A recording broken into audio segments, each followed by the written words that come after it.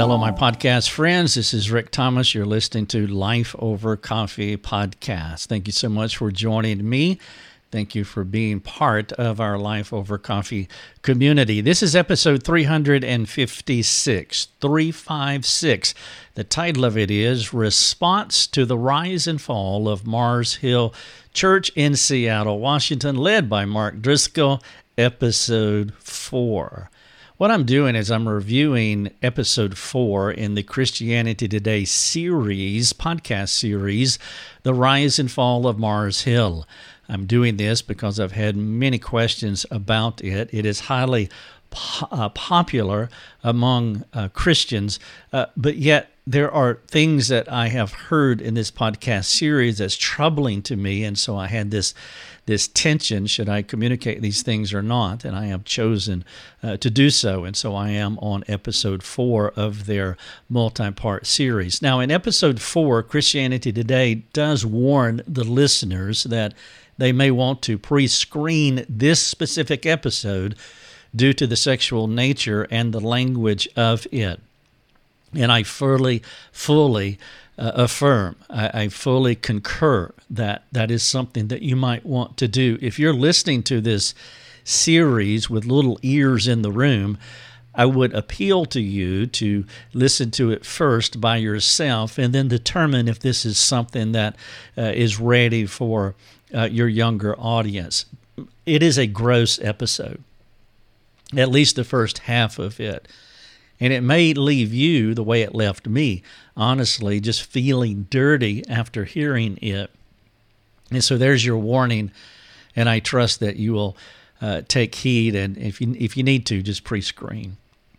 The key idea in this episode is, why was the message so popular when the messenger was so flawed? Now, this is an in-depth question that they are asking, because the truth is, every messenger is flawed. I am flawed. You are flawed. Christianity Today, Mike Hosper is flawed, and so is Mark Driscoll. There is nobody out from under or separated from the flawed group. And so we are all broken image bearers to varying degrees. Therefore, because God has chosen to use the agency of humankind to communicate the wonderful message of Christ, then God has no other choice but to use flawed individuals. And so when Christianity Today asks this question in this episode, why was the message so popular when the messenger was so flawed? It is something that we want to not just put in the context of Mark Driscoll, who is flawed as well, but we want to think about ourselves and make as many applications as appropriate as you listen through this episode. And I trust that as I work through this review, it will help you to make those personal applications. For me, the question is not so much about the messenger being flawed. For me, it's more about which way is the person leaning, which way are they heading?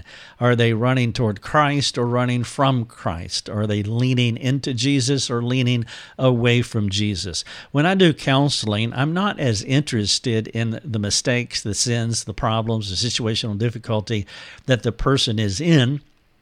I am interested. I do want to understand, but there is a greater question here. The person that I'm talking to, the person that I'm trying to help, are they running toward Christ or are they moving away from Christ? That is the bigger and the more vital question, because if they are leaning away from Christ, then there's very little that you can do. But if they're leaning into Jesus, then you really have something in front of you that you can work with and you can help them. And so as we interact with this question, why was the message so popular when the messenger was so flawed? And as you make personal application, the more important question is, which way are you heading? Are you closing the gap between you and Jesus, or are you widening the gap between you and Jesus?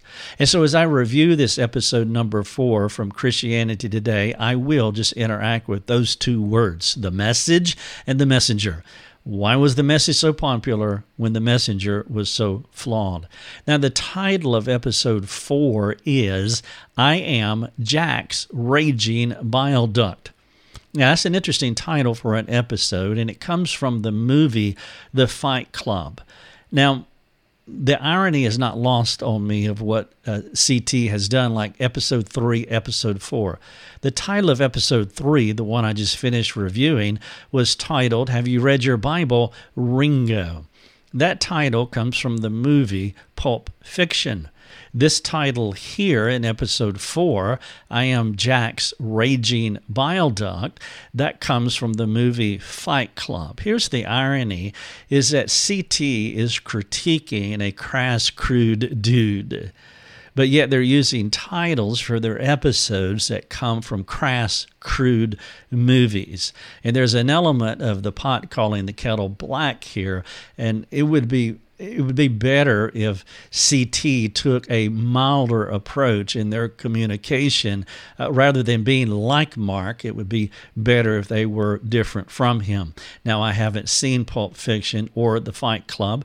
Do not recommend them, but I know enough about those two movies to know what they are, and I thought the titling of episode 3 and episode 4 were unfortunate. All right, so let me interact with the big question in this episode. Why was the message so popular when the messenger was so flawed? I have 7 things that I want to put before you. The first one is that the episode opened up with Mike Cosper talking about William Wallace, and that is a pseudonym that Mark Driscoll used on a message board to say harsh, unkind, sexist, and hyperbolic things to the attendees or members of Mars Hill Church. Now, let me translate what I just said to you. Mark lied for more than a decade about who he was to communicate things that were harsh, crass, crude, insensitive, and degrading. He perpetuated this lie for many years, which speaks to his hubris as well as a desensitized conscience. You see, nobody knew that Mark was posing as someone else on a Mars Hill message board. There's a couple of thoughts there, and maybe I'll frame my first thought into a question. Can you imagine your pastor doing that? Now, I trust that you can't. But if your pastor has no problem posing as somebody else to say harsh, crass, crude, insensitive, and degrading things, then I just strongly appeal to you to find another pastor in another local church. But I know you can't imagine it, and neither can I. This is just kind of mind-boggling. Talking about the messenger, why was the message so popular and the messenger so flawed? This is seriously flawed, but there's a deeper question, a second thing that I want to draw attention here, and that is a desensitized conscience. I mean, if you keep living a lie over and over and over and over again, eventually your conscience will stop responding to you.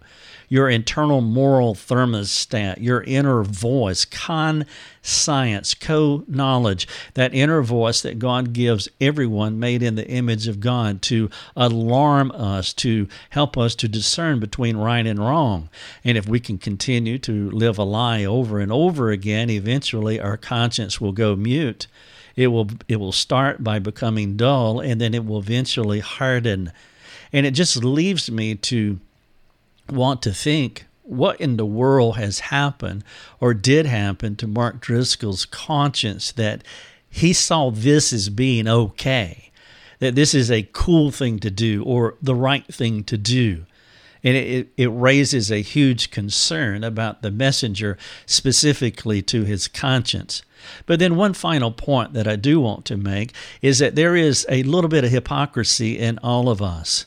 None of us are perfectly transparent, and I'm not suggesting that we should be perfectly transparent to everybody, but because we are fallen creatures, there is a little bit of hypocrisy in all of us, and the temptation to be a poser to whatever degree, it does lie resident within us.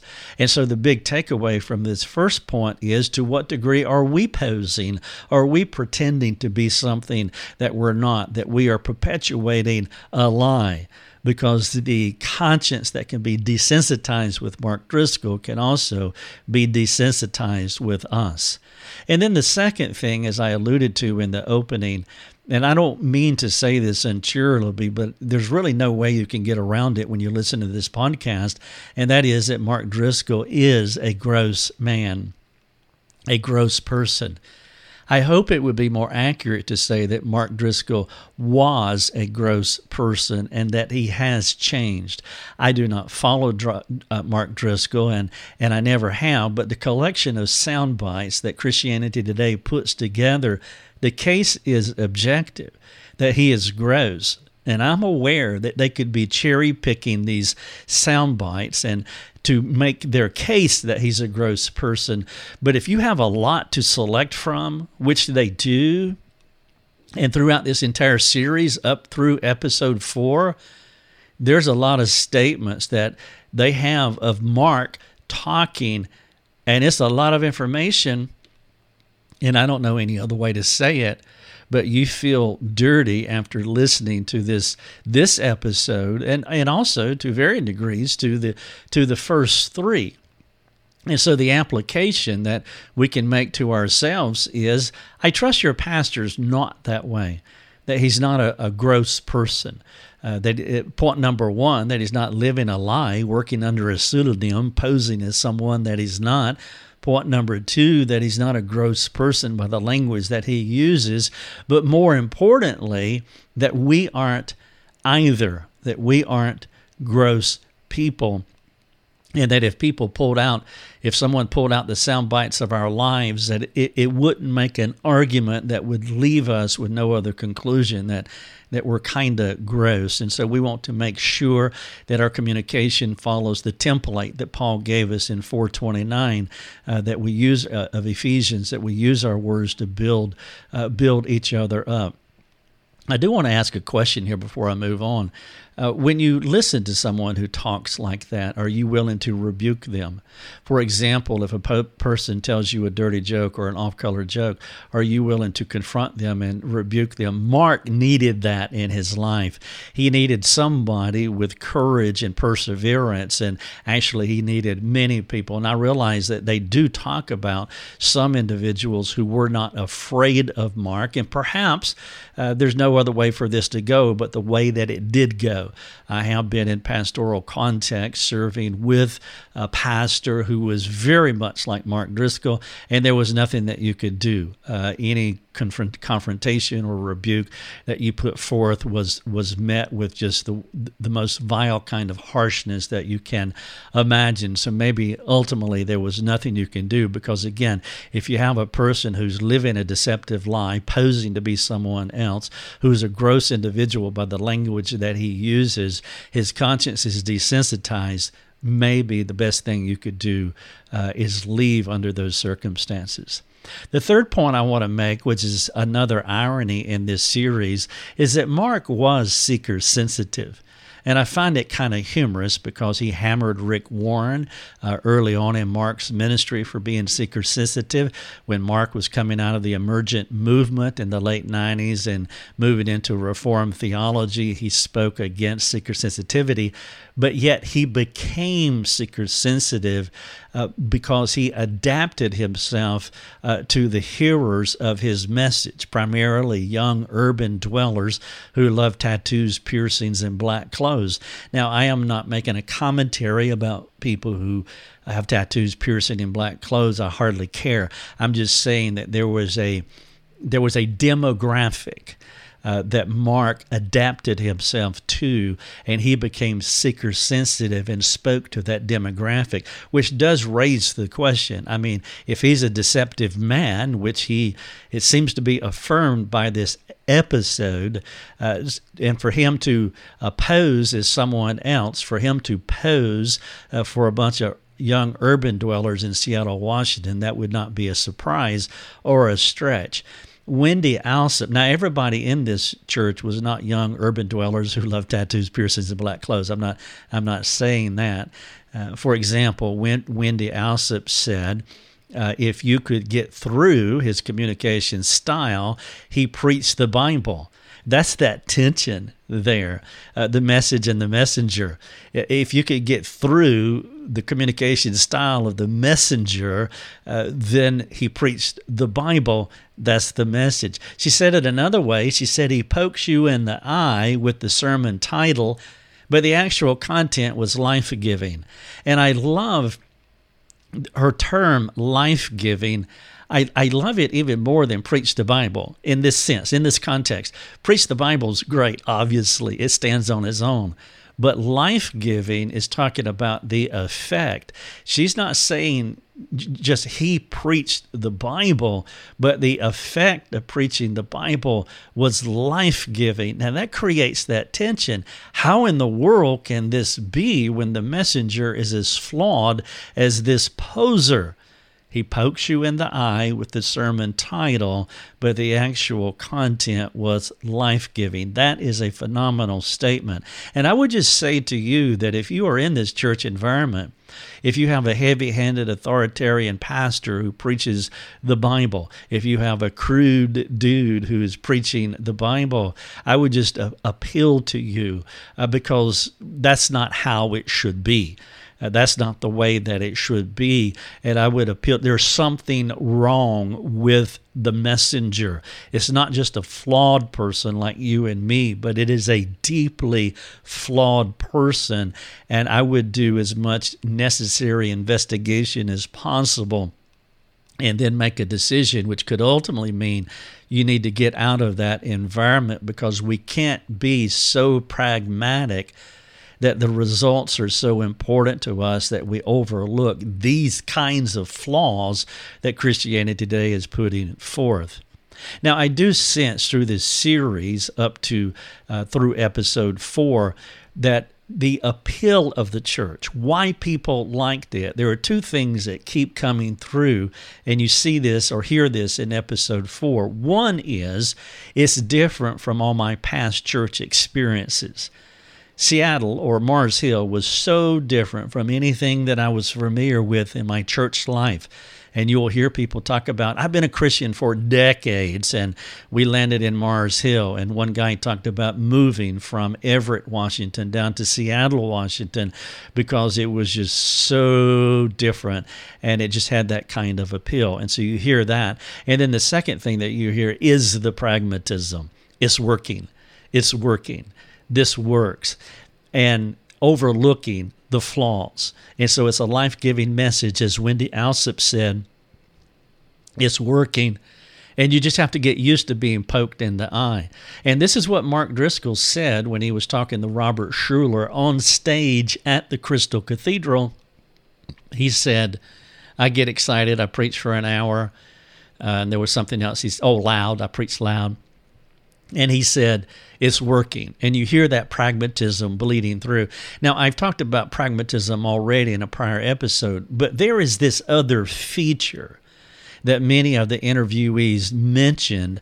The appeal was how different it was from how they had experienced church in the past. And I would say that this is an overreaction. Some Christians can be so disillusioned by the state of the church, and I get it. I really do get this, that when someone like Driscoll shows up, there can be an appeal without discernment. And when you switch off discernment, you will be susceptible to anything. And that's part of what I've been saying already, that it's a life-giving message, but he pokes me in the eye. You have to deal with the poke you in the eye. What does that mean? What does it speak to the preacher, to the pastor's character? The problem with overreacting or comparing a past experience with a new experience, any person who comes out of a disappointing season, a bad church experience, a bad marriage, a toxic school environment, an employment situation, when you come out of those disappointing seasons, you may succumb to the temptation to overreact or react impulsively, and you can make the wrong decision. And you hear this comparison because when you spend a lot of time comparing your church to another church, that is a problematic thing to do. Well, my church is better than the other church. My body of Christ is better than that body of Christ. But you hear that, and if that's how we are setting ourselves up or why we attend our church, then we're basing it off of a bad past experience. Well, then there are really more questions that we need to ask ourselves than just, this is better than what I had in the past. Is it right? Is it a biblical church? Is the pastor of high character? There are many other questions that we need to ask. But Mark was speaking to their hearts. Mike Cosper talked about this group, men specifically. He said they were lonely, fearful, ill-equipped, and fruitless. And Mark challenged them, albeit in a crass way. And thus, he was different from their past experience. When someone can put a new spin on something that resonates with you, there will be a temptation to drink all of the Kool-Aid. And that's where we cannot set aside our discernment. Now, I do want to make a point here about following people and submitting people and trusting people. Do you know that is part of what it means to be made in the image of God? And so I'm not throwing total shade on this congregation. I'm not speaking down or condemning any person who chose to be part of Mars Hill Church, because there's an element here. Part of what it means to be made in the image of God implies that you want to follow, you want to submit, and you want to trust. Adam and Eve were made that way. There was something in them that wanted to follow God, submit to God, trust God. And then God built another hierarchy of husband, wife, and children, and is already in them to want to follow, submit, and trust. And that's why a wife it's in her to follow, to submit, and trust. It's in children to follow and submit and trust. God put that in us, whether it's following Him or other hierarchies. And then you have a local church that has a hierarchy, and we're wired to follow, submit, and trust. And so these things are good things, and it is something that you want in a local church, unless a narcissist shows up at your door. Then you start following and submitting and trusting him. Mark had a quick mind and insight into the human condition, and he saw these lonely, fearful, ill-equipped, and fruitless individuals, and he packaged the solution in dark and crass ways. And in the beginning, they just focused on the features. I mean, it resonates, and it has an edgy appeal, and it's different from my past church experience. And so it was no big deal to overlook the flaws of the messenger. And by the way, every person who has ever dated anybody has had this experience. We always overlook the flaws and focus on the features. But we cannot set aside discernment, whether it's someone that we're dating or a church that we belong to. Now, as far as Mars Hill's concerned, Mark Driscoll had a church planting niche. And his church planting niche was a masculinity-centered church. And he would say it this way, or they put it out this way in this episode. If I can get the husband, I can get the wife. If I can get the wife, I can get the children. If I get the children, I got the family. And so the target audience was the husband. That was one of the reasons that Mark would use the pseudonym William Wallace. He's a man. He's a man. And he focused on the men, knowing that if I can capture the men's hearts, I will get their wives and get their children. It was a niche approach to building a church, a masculinity-centered church. Rather than the exaltation of Christ, it became niche-driven to men. And many churches make this mistake. They focus on something other than Christ and the authority of God's Word. It's one of the things that I do appreciate about John MacArthur is that all of these years, I know there are those who decry him. I get it. I understand. But one thing that he has done through the years is the exaltation of Christ, standing on the authority of God's Word with no frills. And he has endured the test of time. And God has used him in a powerful way. Mark Driscoll chose another approach. He presented himself as a man's man, and he pressed that message into the DNA of the church, particularly the men. And he was answering the lonely, the fearful, the ill-equipped, and fruitless problems of the men. I am lonely inside and I can't connect with anyone. I am fearful. I don't know how to lead my wife. I'm afraid to lead my wife. And even if I wanted to lead my wife, I'm not equipped to do so. And I feel that my life is just fruitless. Mark spoke into that and they loved it. And so the question is, if Mark was so bad, why would the people speak so positively about their Mars Hill experience? And you hear this throughout these episodes. You have to deal with this juxtaposition of the question of this podcast episode. If the message was so popular, why was the messenger so flawed?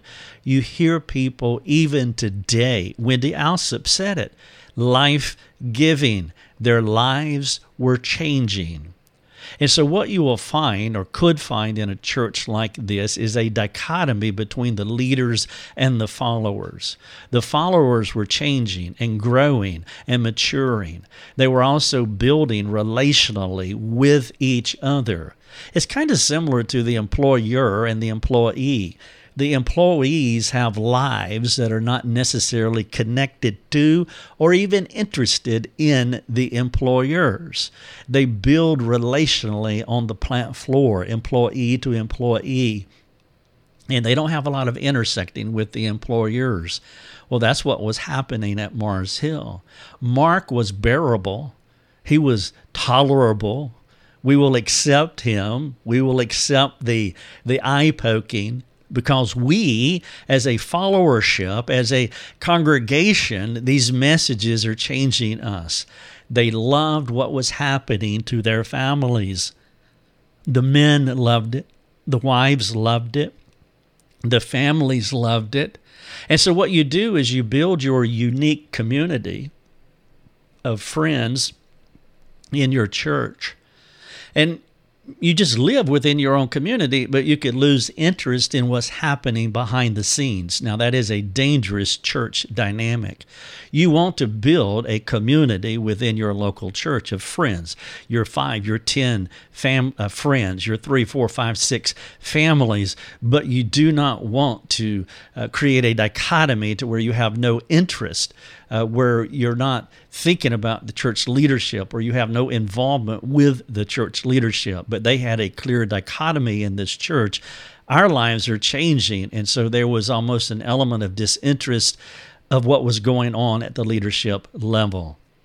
And now this brings me, I want to close with this, because again, CT asked the question, why was the message so popular and the messenger so flawed? There is a conflation mistake that Christianity Today makes consistently through these episodes thus far. For example, in this particular episode, they talk about Mark's complementarian worldview. Now, I do not know how Mark taught it, because again, I'm just wasn't a follower. But the worldview is biblical. Why is the message so popular? Because the worldview, the message is biblical. A complementarian worldview is biblical. If you're listening to this series from Christianity Today, I just appeal to you that you don't conflate a bad pastor with good ideas. To answer the question clearly, why was the message so popular? Because it was biblical. As Wendy Alsop said, he preached the Bible. Now, he packaged it in some of the most flawed ways. How many ways can I preach in an awful way? How many bad words can I use? How many threats can I make? How authoritarian can I be? He was a bad pastor. But many of the ideas, I'm not saying everything he ever said was good, but Reformed theology is good. Complementarianism is good. If you dismiss the good ideas and the imperfect pastor, that's not discerning. He pokes you in the eye with the sermon title, but the actual content was life-giving. You have been listening to Life Over Coffee with Rick Thomas. If you have a question for Rick, you can let him know by sending him a note through his website, rickthomas.net. That's rickthomas.net. Thanks for listening. Enjoy your coffee.